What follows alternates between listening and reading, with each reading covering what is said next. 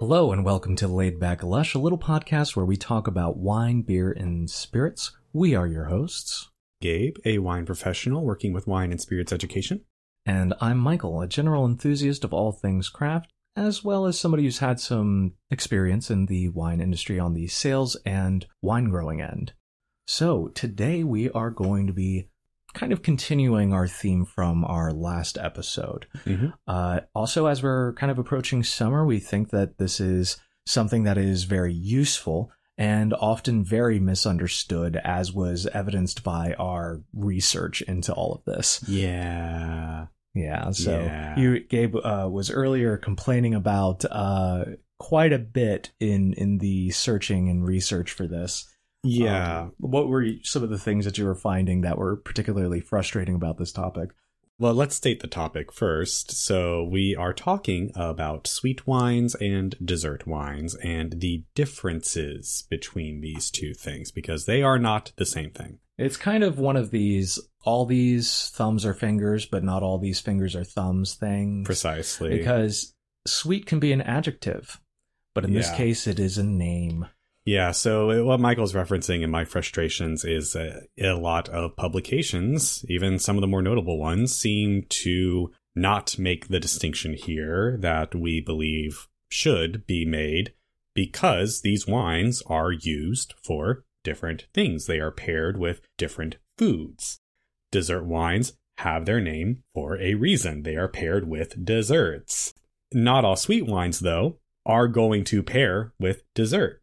That's just not how it always works. Some of them can, absolutely, but in general, there are some pretty major distinctions, which we'll be getting into in this episode. Yeah, and this is because of their structural components, which have unique qualities, which are caused by unique fermentation practices. This is a kind of a younger thing, and that's why we think it's so important for us to distinguish the usage of sweet wines as opposed to dessert wines. Now, when you say younger thing, you're referring to... dessert wines in general haven't been around as long as sweet wine in general, because the first wines were just sweet. Yeah. It was just a method of preservation. And also for the sweet wines of the past, sometimes yeast can struggle to fully ferment to a full dry wine if they're not industrial strains, and that also explains some of the sweetness in ancient styles of wine. Oh, yeah, exactly. I mean, there are so many reasons that are technological, even leading up to the development of dessert wines, that kind of explain, through the combination of technology and culture, why it became a thing. Yeah. But before we get into all of that, just so that we're able to kind of keep up with each other in the conversation, us, the hosts, and you, the listener, we wanted to establish some nomenclature for sweetness in general, because a lot of that can be misunderstood if we don't approach it from how the industry is defining this. Precisely. So, Gabe, if you would please run us through some descriptive terms of how sweetness is measured as a flavor, as opposed to grams per liter, because it is sugar is, going to be measured in grams per liter, but that's not always apparent in the flavor. Yeah, from the chemistry perspective, you are measuring your residual sugar, which is the term for the sugar left in a wine after fermentation, in grams per liter. Some people do make their sweetness scales based off of grams per liter, but here, for our purposes, it is the perceived sweetness, because other structural components of the wine can influence that scale and make it a little bit more of a spectrum than I think some people would like it to be. Yeah, which we got into a little bit in our last episode when we were talking about how to pair just wines in general, which if you haven't had a chance to listen to that, please do take a listen before you even finish this episode, because it will make understanding what we're talking about a lot easier when you kind of have a more sensory chemical explanation for why things are important inside of the structure of a wine. Exactly. So, to get into our sweetness scale, and I do want to make a little bit of a caveat before I even give you the scale. That caveat being that in certain contexts, this scale will not apply. So, sparkling wines, for example, tend to have their own designated sweetness scale. This can also vary across regions and countries. For example, Italian wines tend to have different names for all of these things because they speak Italian. But for our purposes here, this is a very U.S. consumer-centric scale. That is the primary demographic that we work with, so that is what we are catering this scale to. Yeah, whereas we were saying that we don't want to use the sweet and sweet wine in order to be an adjective of the wine, we're actually doing the opposite here. These are the adjectives that we are using in order to describe sweet. So, let's get into it. After all that hullabaloo. Yeah, all of that. You now have so much context. Did you read the foreword? You have now. Exactly. So, we start off with bone dry. Bone dry is where there is no residual sugar present in this wine at all. We move up from bone dry to dry. This is where there is no perceptible residual sugar, but some might be present. Off dry is kind of where our scale for the purposes of this episode starts. So off dry is when there is a small amount of perceptible residual sugar in the wine. So if you've ever had a wine where there is just like a touch of sweetness, but you wouldn't necessarily call it like a sweet wine per se, that's off dry. Then we get into medium dry / semi-sweet. These are used interchangeably by a lot of people. This is a perceptibly sweet wine or a very noticeably sweet wine. This is a wine that you would probably, your first instance would be to call it a sweet wine. We then move up to medium sweet, where this is a pretty sweet wine. This is solidly in the sweet camp. There is more perceptible residual sugar than a medium dry wine, but it's still not sweet enough to pair with desserts. Fully sweet wines, or just sweet wines, is where we get into this is now sweet enough to pair with dessert. As a side note, I know I said for some of these other levels, you might call a medium dry wine a sweet wine. That's more of a colloquial understanding of sweetness that I'm referring to in that context. Again, this level, sweet, is where we get into dessert wine territory. There is one additional level that you might see. This is something that was taught to me through my certifications, and you might see it brought up occasionally, but it's less commonly used, at least here in the States, and that is lusciously sweet. Lusciously sweet wines are pretty much always going to be some form of dessert wine, and this is where the amount of residual sugar in the wine is so abundant that it begins to not only impact the flavor, but also very noticeably starts to impact the viscosity of that wine. Yeah, so the body is going to increase. It's going to start getting kind of like syrupy in some cases, which is my cue to get out of there. Yeah. But because of some other structural elements that are going to be there, it's typically going to be balanced out once it gets to this level of sweetness. So it's not going to be cloying. Exactly. So something to note about body increasing with this sweetness, sugar will increase the body of really any wine. So if you go on this scale of sweetness, in theory, you should start seeing a noticeable increase of body with each step of the rung of this ladder anyway. But luscious just kind of goes that extra step where, like you said, it starts to get into what people might call syrupy or even cloying sometimes territory. Depending on the wine, a lot of times these wines that are made to be so sweet also have to have a lot of acid to counterbalance that, but we'll get into that here in a second. Yeah. So for our purposes for this episode, sweet wines, quote unquote, in the colloquial term, are going to start at the off dry. That is where perceptible sugar starts. Dessert wines, again, begin at sweet and up to luscious. And this is a very important distinction because this will greatly impact how they are used. Yeah.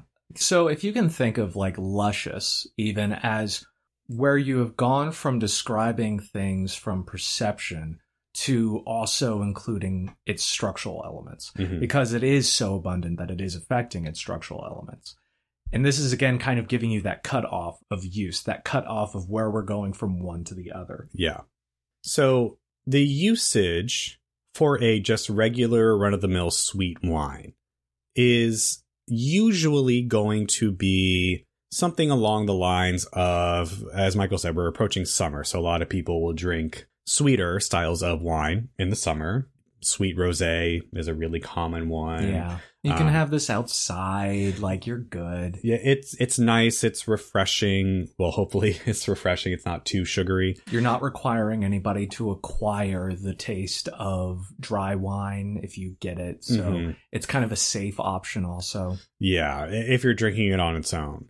It can also be a good aperitif if you are doing like a hosting event. So something, again, just kind of refreshing, sweet enough to have some character on its own, but maybe not enough to interfere with the food that will follow it. And it can also be used actually as a pairing for some meals. Not all meals, obviously, and not all sweet wines, but you can have it with meat. You can have it with some other things if that's your preference. And particularly, spicy foods are going to be where you are looking to pair sweeter styles of wine. Yeah, it's going to be such a boon for you if you have some wings that you're not quite sure you can handle. If you have a sweet wine on hand, it's going to do some amazing stuff, especially if it has some decent acid as well. Exactly, yeah. And again, listen to our previous episode on wine pairing to kind of understand the more chemistry elements at play in that pairing option. But then we also get into the production, kind of. So what are we thinking as far as sweet wines? Because there's a huge difference in the why, but that also affects the how. Yeah. So kind of the drawback, at least here in the United States, for quote unquote sweet wines is they can vary so widely in their quality. And I mean that on quite literally a winemaking level. A lot of high volume brands make very cheap sweet wines for the US market. White Zinfandel is the example of this. White Zinfandel probably would not exist were it not for the US market.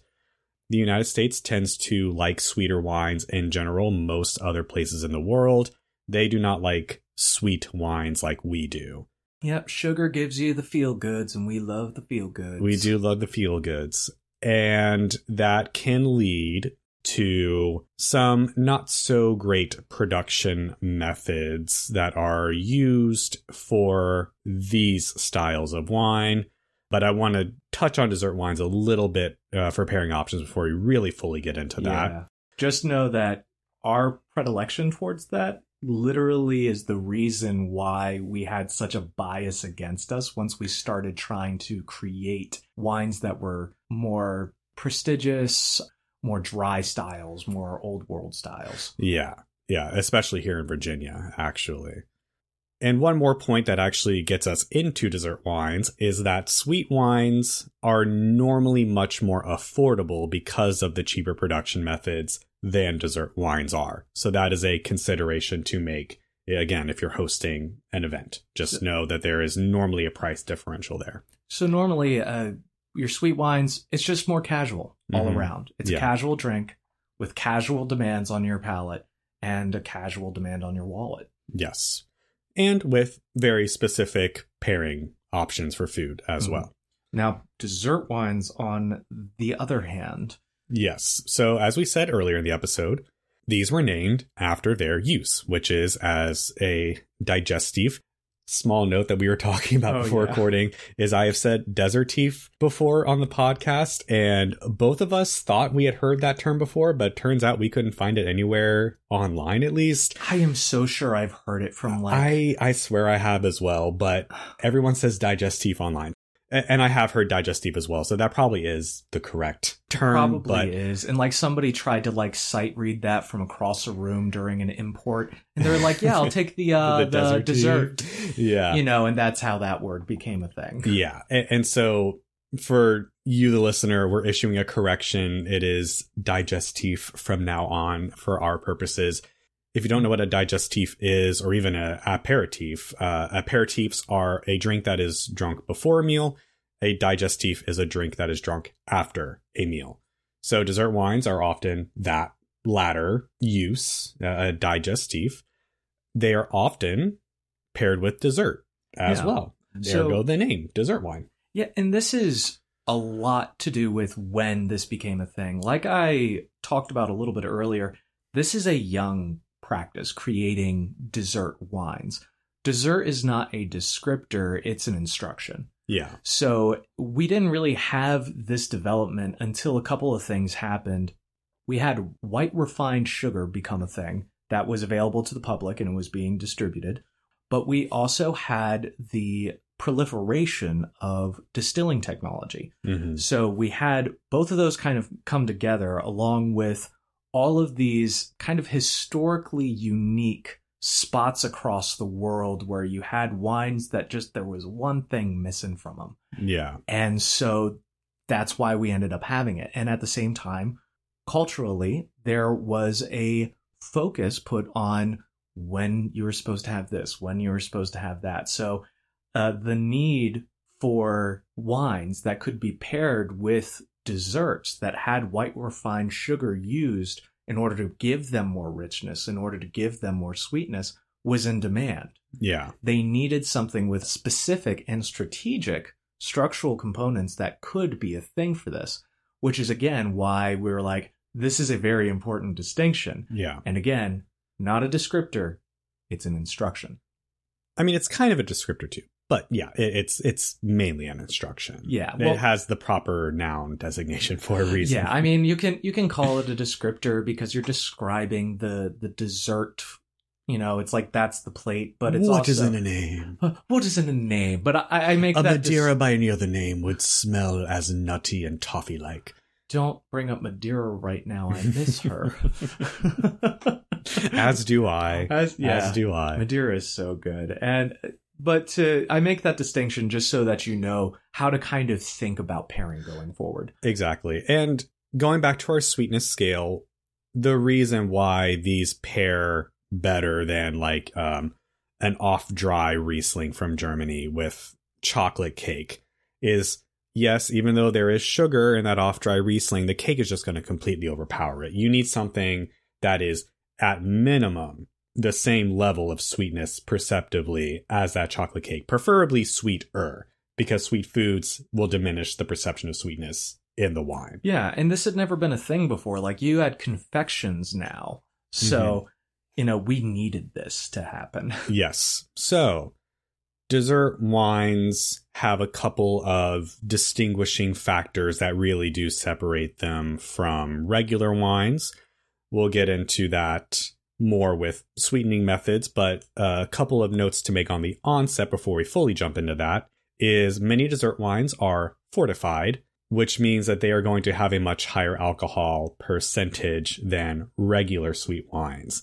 This is something that I'm just saying so that you can know, again, if you're hosting and you're worried about people being able to drive home at the end of the evening, maybe don't give them a ton of 20% ABV port. Or also, talking about that hot weather again, you want to make sure that your alcohol percentage is lower if you have people out in the heat, especially if it's for a longer period of time, which it often is if you're having like a picnic or some sort of gathering. Yeah, and there are certain styles of dessert wines that are much lower on the alcohol percentage spectrum just because of how these wines naturally ferment. But again, we'll get into that here in a second. One last point before we fully get into that, though, is that dessert wines, and this is actually a good segue into production methods, are normally at least of a very good quality because of the much more intensive methods, both from technicality and from labor, that are required to make them in the first place. Yeah, and this is one thing that kind of brought up a really interesting distinction for me at the very least. It's not true for every single one that you are going to encounter, but each one of the dessert wines that we're going to be talking about typically has a home. Mm-hmm. It has a place of origin, and sometimes, actually very frequently, that is a designation of origin. Yes. So there's also going to be some laws that are regulating that quality and ensuring that for the consumer. And this also explains that price jump that we talked about earlier and why these wines often are more expensive than your off-dry Riesling again. There's a lot of investment that goes into these dessert wines. Yes. So we've been hyping it up for a while. What are our sweetening methods? Oh, I don't know. So, well, good thing I do then. Not that format of a podcast. Yeah, that would get quite annoying quite quick. I don't know. Why don't you tell me, Gabe? Why don't you tell me, Gabe? Why don't you tell me? We're just turning into a variety show from the 70s. Oh my god. No, don't get that look on your face. We're not transitioning into that. No, I'm putting my foot down. Absolutely not. So let us start with our probably, maybe not most common, but definitely, well, actually it might be the most common given the high volume brands tend to go with this route.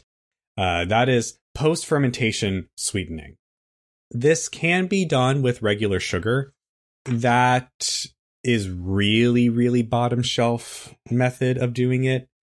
What you'll more commonly see is grape must, which is pressed grape juice that is, just extracted from the grapes before the fermentation starts.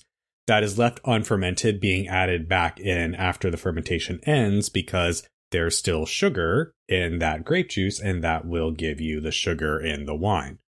There's also what is called RCGM, or rectified concentrated grape must, which is just that grape juice, but obviously concentrated. It's a concentrate, kind of like those Minute Maid orange juice concentrates that you freeze and plop in a pitcher of water. Think of it like that.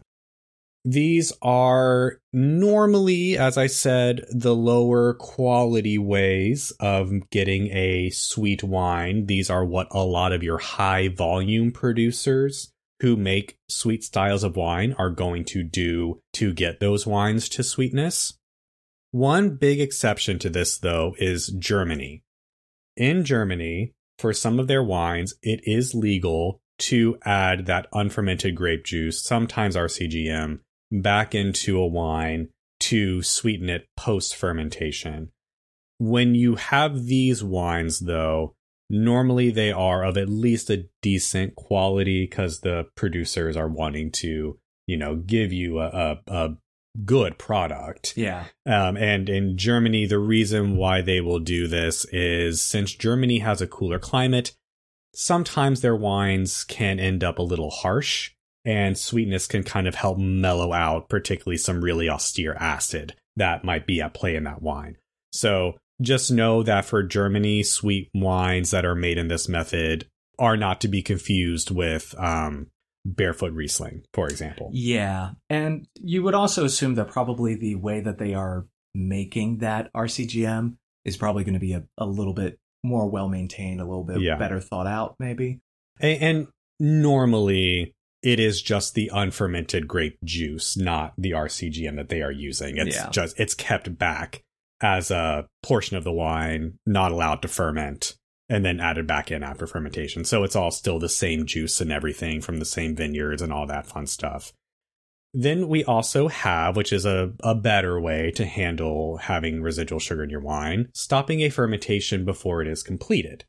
Now, if you are not familiar with how fermentations work, the fermentation process is essentially the converting via yeast of sugar into alcohol. So if you stop the yeast from fermenting in the middle of that fermentation, you will have some alcohol, but you will also still have remaining sugars. So there's a couple ways you can do this. One of these ways is to cool down the fermenting wine to a temperature where the yeast will go dormant and then can be filtered out. So you do need to have access to temperature-controlled vessels to be able to do this in the first place. This is something that normally will end in an off-dry to medium sweet style of wine. We also can dose the wine with SO2 or sulfur dioxide. This will kill the yeast instead of having them go dormant. And then again, you have to filter them out. And this gives you a little bit more control of the immediacy of stopping that fermentation. Yeah, because the thing is that the yeast itself will generate heat as it's going through this whole process. So cooling down those fermentation tanks does take a second, especially if it's a larger tank. Exactly. This stuff, it's in there, everything dies. And this dosing with sulfur method will get you normally within that same range as the cooling method of your off-dry to medium sweet wines. Then we step into the method that is commonly used for many dessert wines, which is fortification. That's the big one. Yes. This is the process of adding a spirit to a fermenting wine to stop the fermentation. Yeast cannot live in a very high alcohol environment. That is part of why wines in the olden days would be sweet wines, is because the yeast could not survive once alcohol got to a high enough concentration. Yeah, we had to actually develop yeasts that could stand up to itself. Yes. Which is one of the reasons why a special little word for you, word of the day or term of the day, is a self-terminating organism. Yes. So, adding this spirit normally to around the 20% range, that's kind of a good middle of the range that you find in fortified wines, will stop that fermentation early enough to where there's still a very significant amount of sugar left in the wine.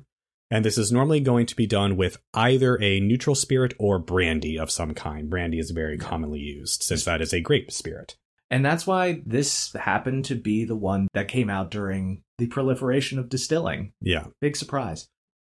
Along the lines of being a self-terminating organism, we also have the method where for sweet wines that are made from very concentrated grapes, and we're going to get into how you concentrate these grapes here next, the yeast will actually die off naturally because yeast also cannot survive in a too sugar-heavy environment, at least not for very long. So some of these wines that have the concentrated sugars might only get up to sometimes like 5% ABV before the yeast just start dying off. So these can be very low alcohol wines, although normally they are going to be in your lower percentile, like 10-11% range is also common for some of these styles of wine, depending again on how much sugar is in that solution when the fermentation starts. It just reminds me of that scene from Cloudy with a Chance of Meatballs where like ice cream falls from the sky and like everybody's playing in it, but then everybody, don't they like get sick? I think they get sick. Yeah. Like, you know, I mean, it makes sense. Yeah. It's just the yeast get overwhelmed with how much sugar is there. So how do we get, though, these concentrated grapes that are going to inhibit the yeast being active? This and aging is probably the area of the most variance within the dessert wines. Yeah. And it's also the area that is the most interesting to me. Yeah. So grapes are affected by all sorts of molds and fungi. We've talked about it a lot, especially in our natural wines episode, just about how much care has to be taken in order to keep things from attacking the vines and developing on them, growing on them, and killing them. Yeah. Now, what we are talking about for our dessert wines, though, is a very specific mold called noble rot. Yes, or Botrytis cinerea. Yes. It grows on the skin of the grapes, and it pierces the grapes with these little tiny filaments. This leaves these little holes, these little microscopic holes in the grape skins. Growing conditions have to be quite ideal for this to not just completely rot the grapes away, but if you have humid or moist mornings with dry afternoons, that will lead to, during the day when, it's more dry and the sun is beating down on the grapes, evaporation of water from the berries themselves, which will then lead the grapes to raisinate a little bit and therefore concentrate the sugars. This leads to, when you press the grapes, a much, much higher sugar concentration in that wine. Also, the mold itself imparts its own flavor into the wine. It's often described as kind of like orange marmalade. I would also add in your sweet spices, so kind of like your cloves, your nutmegs, those sweeter profile spices. Ginger is another one that I will commonly detect in botrytized wines. Yeah, this is a really kind of fascinating thing, and I kind of wonder how they discovered this. Like, if one year they were just let's just there. Throw in the bad grapes too. Yeah, like they were sitting there, because these conditions are very specific. You have to have a combination of like warm, dry summers followed by cool, humid autumns. It has to have like some moderate rainfall and then fog. It is so crazy. And you normally need a body of water next to your vineyard for that. Exactly. Also, not all grape varieties are as susceptible. You need things that have a certain level of susceptibility, like Sauvignon Blanc or Semillon or several others that are more receptive, Yeah. one could say. Then we have freezing your grapes to concentrate the sugars. This is going to make your ice wines, if the name didn't tip you off.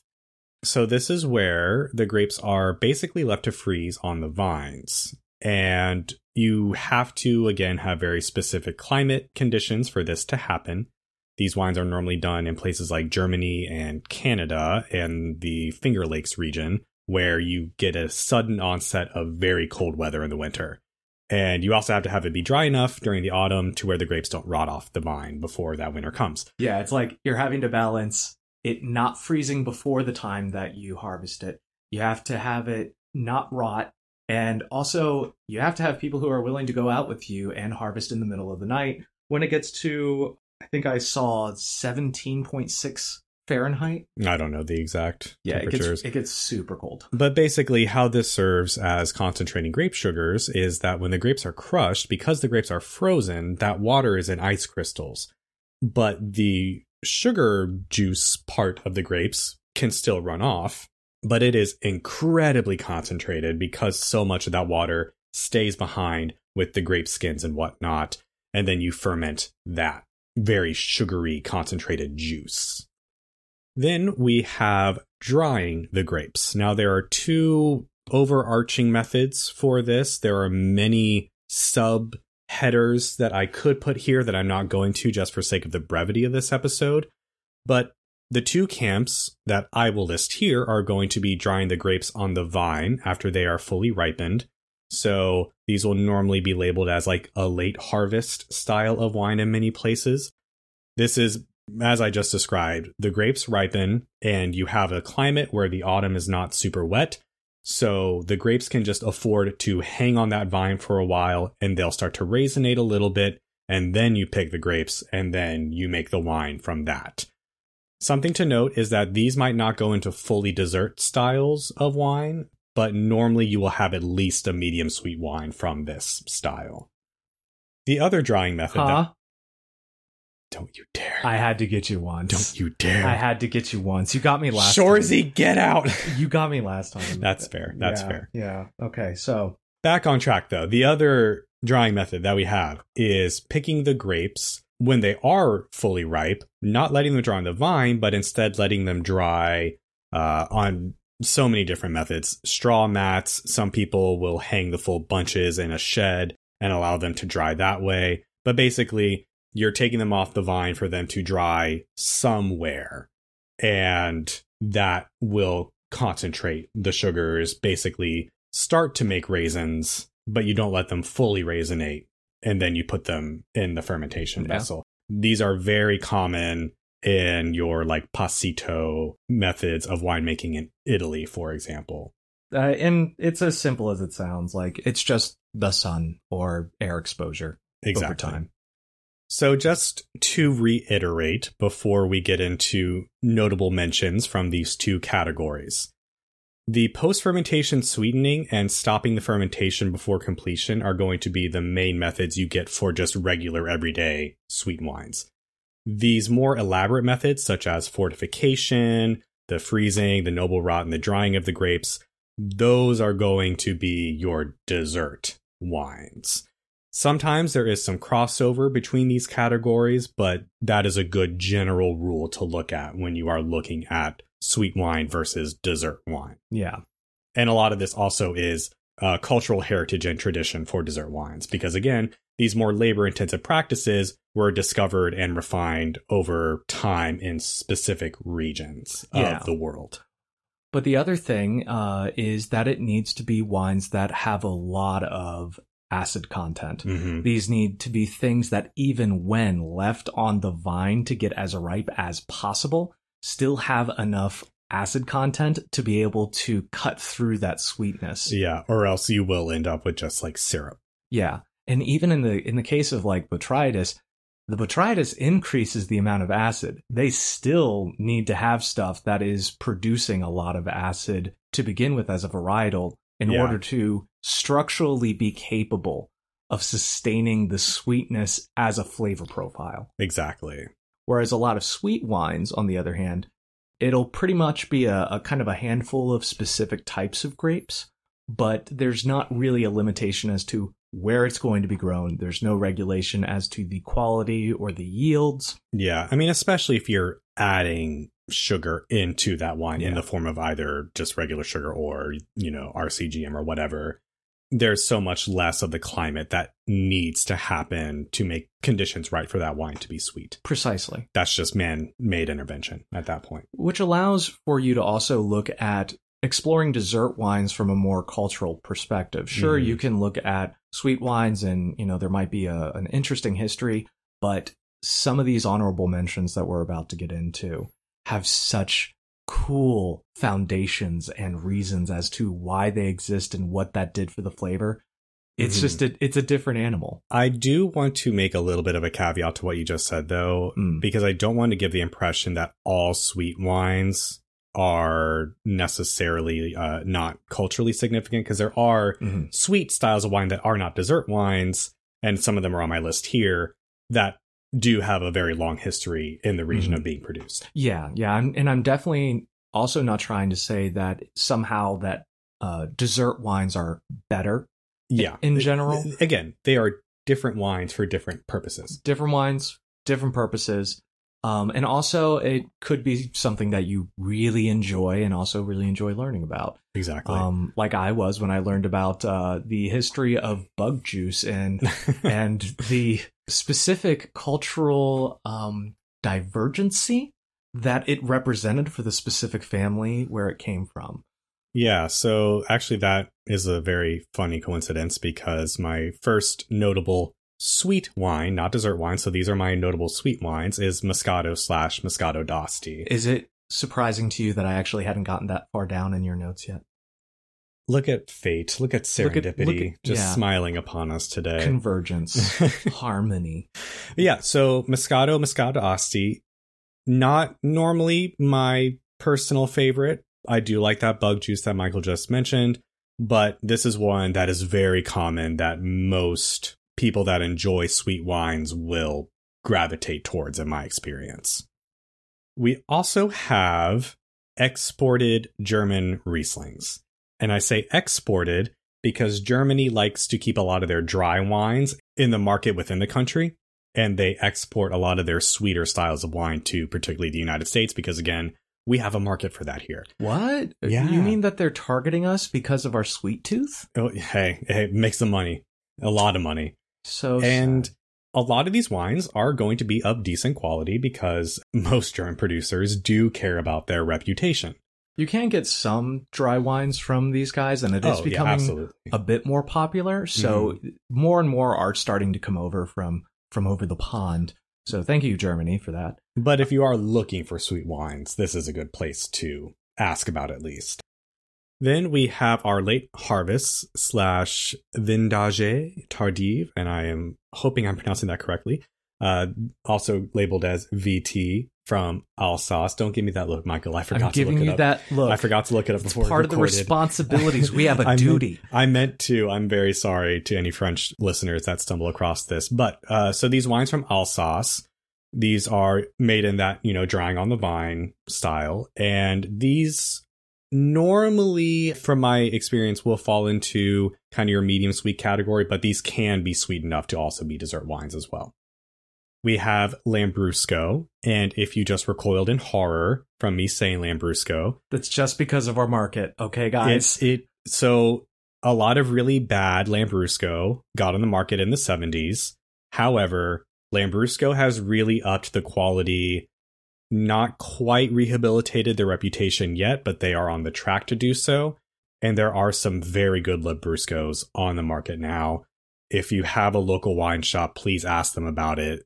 If they carry it, hopefully they're carrying something that is actually worth drinking. A lot of people that came to the wine shop, they would often think that Lambrusco was a brand name because there's typically only one actual producer that even makes it. That has changed. Yeah. No, I mean, like, that people know, because it's also my elderly customers that were asking for it. Yeah, because, again, in the 70s, we had producers that got very big and very low quality.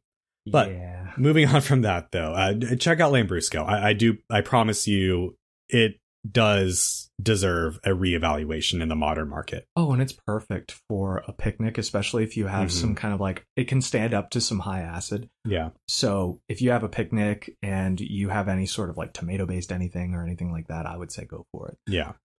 Personal note for me, for notable sweet wines, is going to be off-dry or sweeter Chenin Blanc from the Loire Valley. I am not a sweet wine drinker normally, but I love these wines. Particularly check out Vouvray if you are curious about them. Vouvray Chenin Blanc is delicious, and yes, I will die on this hill. No, I love Vouvray. Vouvray. I don't know that the other V is pronounced.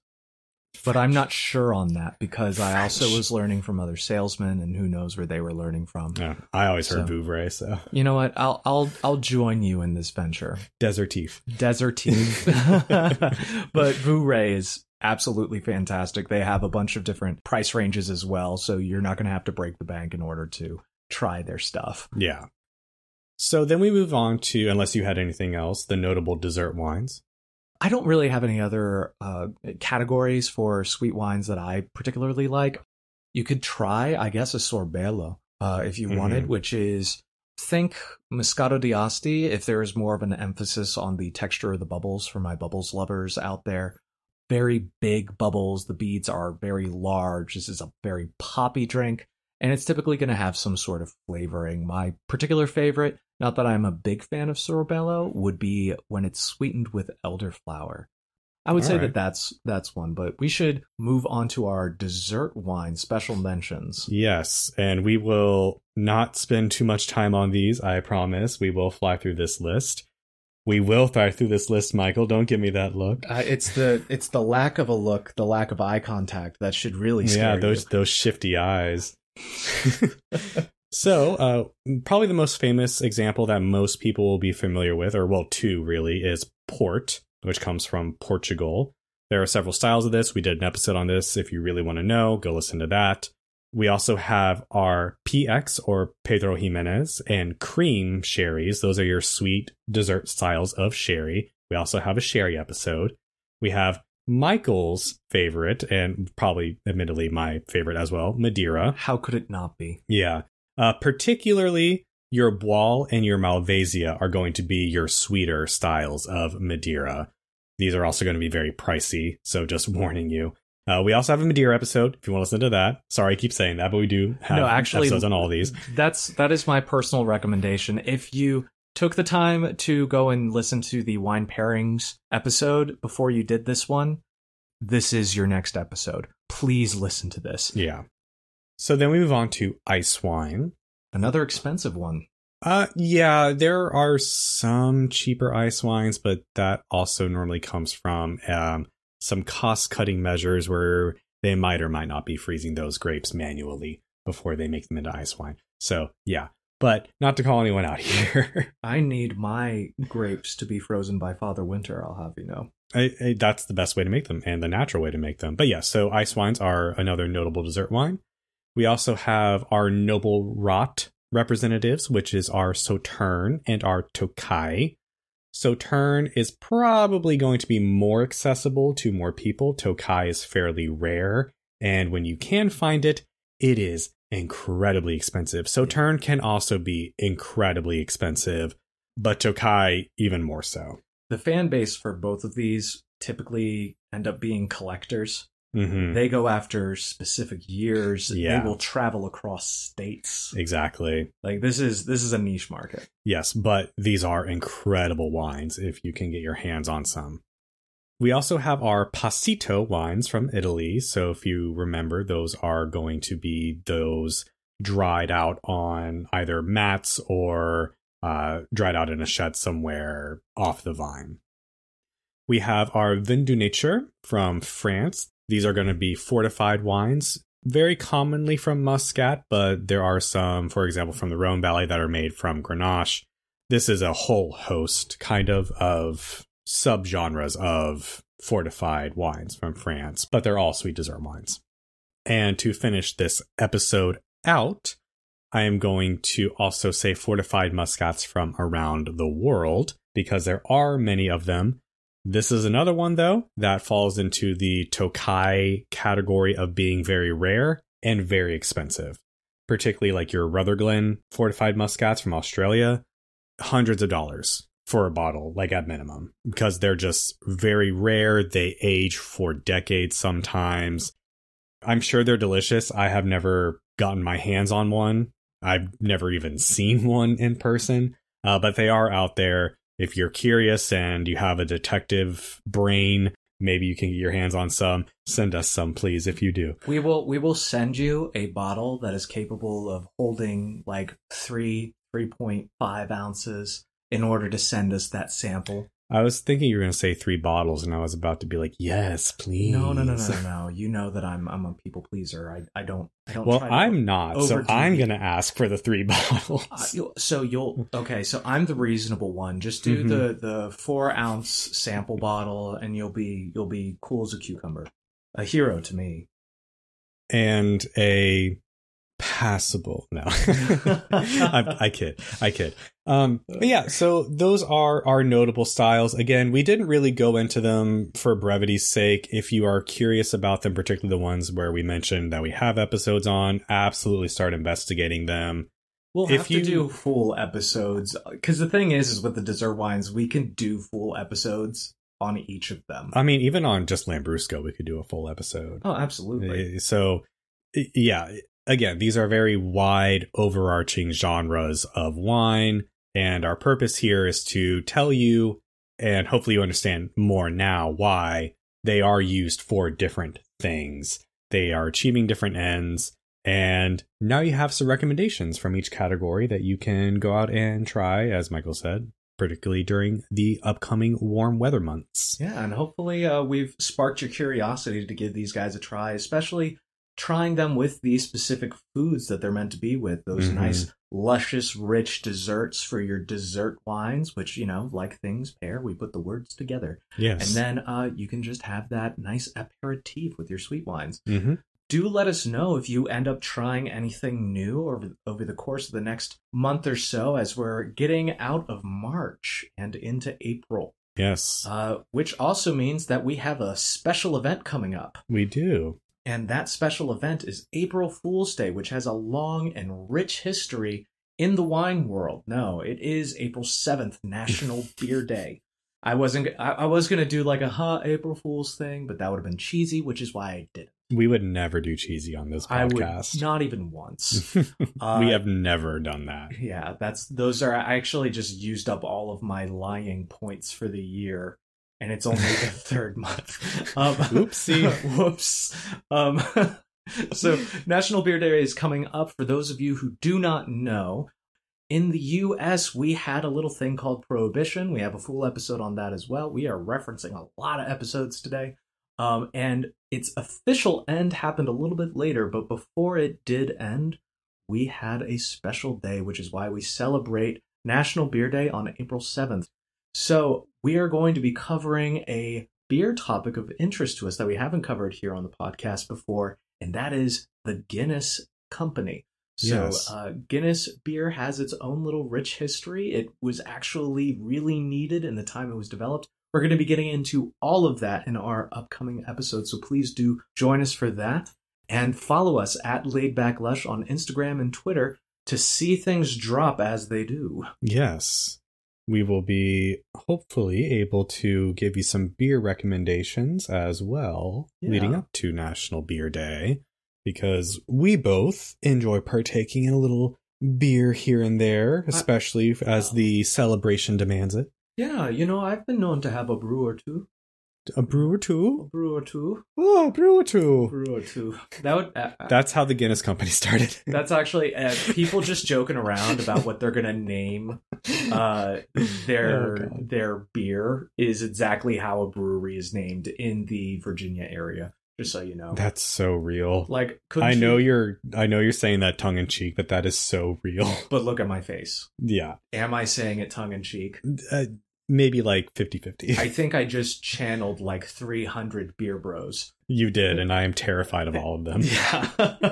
No, They're coming to tell me about how my taste in beer is not good because I don't like IPAs. Those aren't beard bros. Those are jabronis. Beer jabronis. The jocks of the beer world. We are so off the rails right now. Well, anyways, guys, as we return into sanity for your sake for at least the next minute, we appreciate you being here, listening to our little podcast. Please do follow us again, and we will see you next time. Yes. Thanks for joining us, and cheers. Cheers.